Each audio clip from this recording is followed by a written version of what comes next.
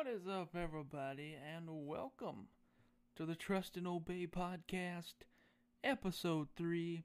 It is October, and it is going to be a great month, and we are going to release this new episode today, and we are going to talk about one of my favorite Bible stories in the Old Testament, and probably one of my favorite Bible stories overall because it just has such a great message to it. And I have studied and looked into this story in the Bible many a times. I've studied it the best I can, and I'm going to share my thoughts on it and read it to you guys today. It is Genesis 32, verse 22 through 32. And this, what I'll be reading, is the New Living Translation of the Bible. And this story is a story of Jacob, and when he wrestles with a strange man. But, as we all know, if you've read the story, that strange man was God himself. So here we go. Genesis 32, verse 22. During the night, Jacob got up and took his 2 wives, his 2 servant wives, and his 11 sons, and crossed the Jabbok River with them. After taking them to the other side, he sent over all his possessions. This left Jacob all alone in the camp, and a man came and wrestled with him until the dawn began to break. When the man saw that he could not win the match, he touched Jacob's hip and wrenched it out of its socket. Then the man said, "Let me go, for the dawn is breaking." But Jacob said, "I will not let you go unless you bless me." "What is your name?" the man asked. He replied, "Jacob."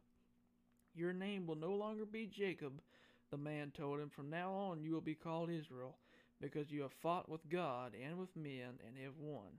"Please tell me your name," Jacob said. "Why do you want to know my name?" the man replied. Then he blessed Jacob there. Jacob named the place Peniel, which means face of God, for he said, "I have seen God face to face, yet my life has been spared." The sun was rising as Jacob left Peniel, and he was limping because of the injury to his hip. Even today, the people of Israel don't eat the tendon near the hip socket because of what happened that night when the man strained the tendon of Jacob's hip. And that is a powerful story. You just cannot get better than this for me. I mean, reading this passage of the Bible for the first time could be a whirlwind of emotions and feelings. The way I interpreted this text from the first time till now, I mean, it hasn't changed. I mean, I've read different versions of the Bible and many commentaries on this passage, and still my reaction hasn't changed. In all 3 versions, the word wrestle never changes. That means that Jacob and this strange man really did wrestle.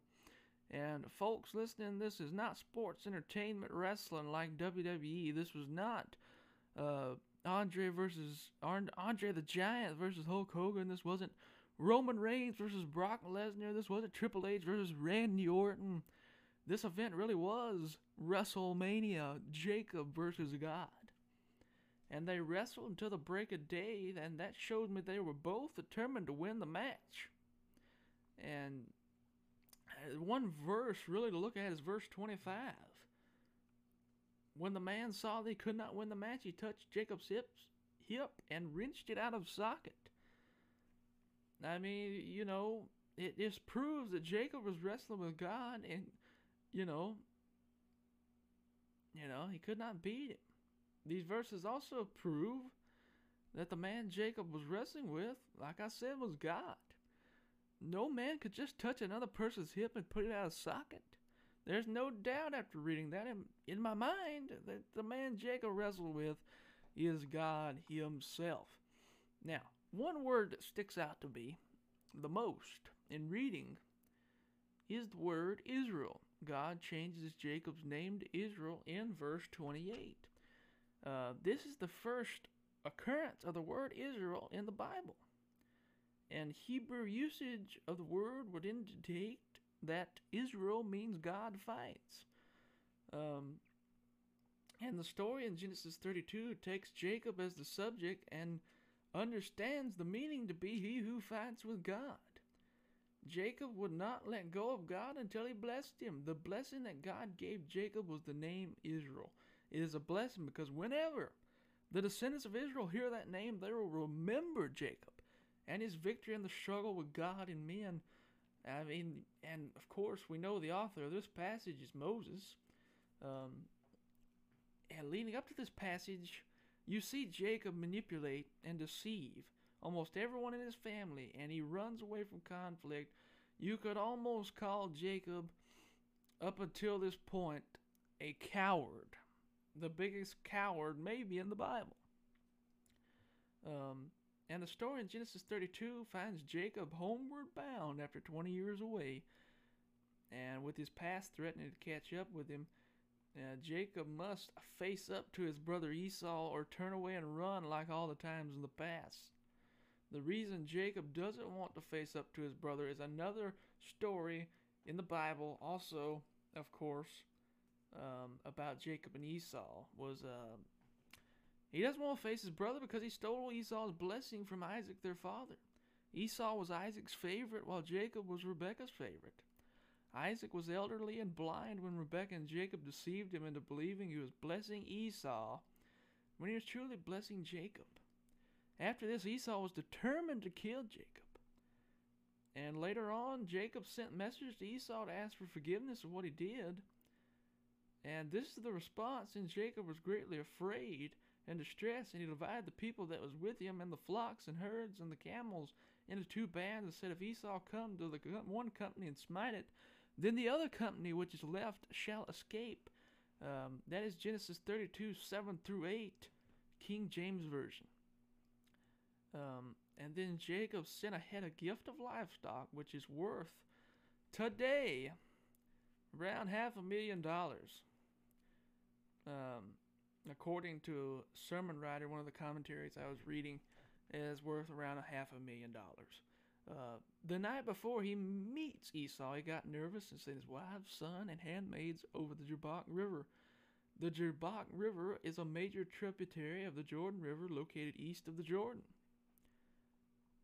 And in the text, you don't really see, and it doesn't make it clear whether Jacob sent his family toward Esau or away from Esau.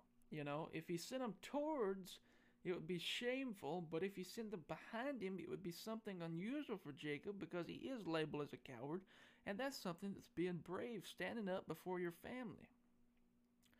And I think Jacob might have had a change of heart. Now, this is just my personal opinion. I think he sent his family behind him and away from Esau. And I also think that Jacob was contemplating going back with them and leaving. But that is when God appeared and wrestled with him until daybreak. You know, everybody listening, we all get to the point in life where we just want to turn back and run away from what is coming.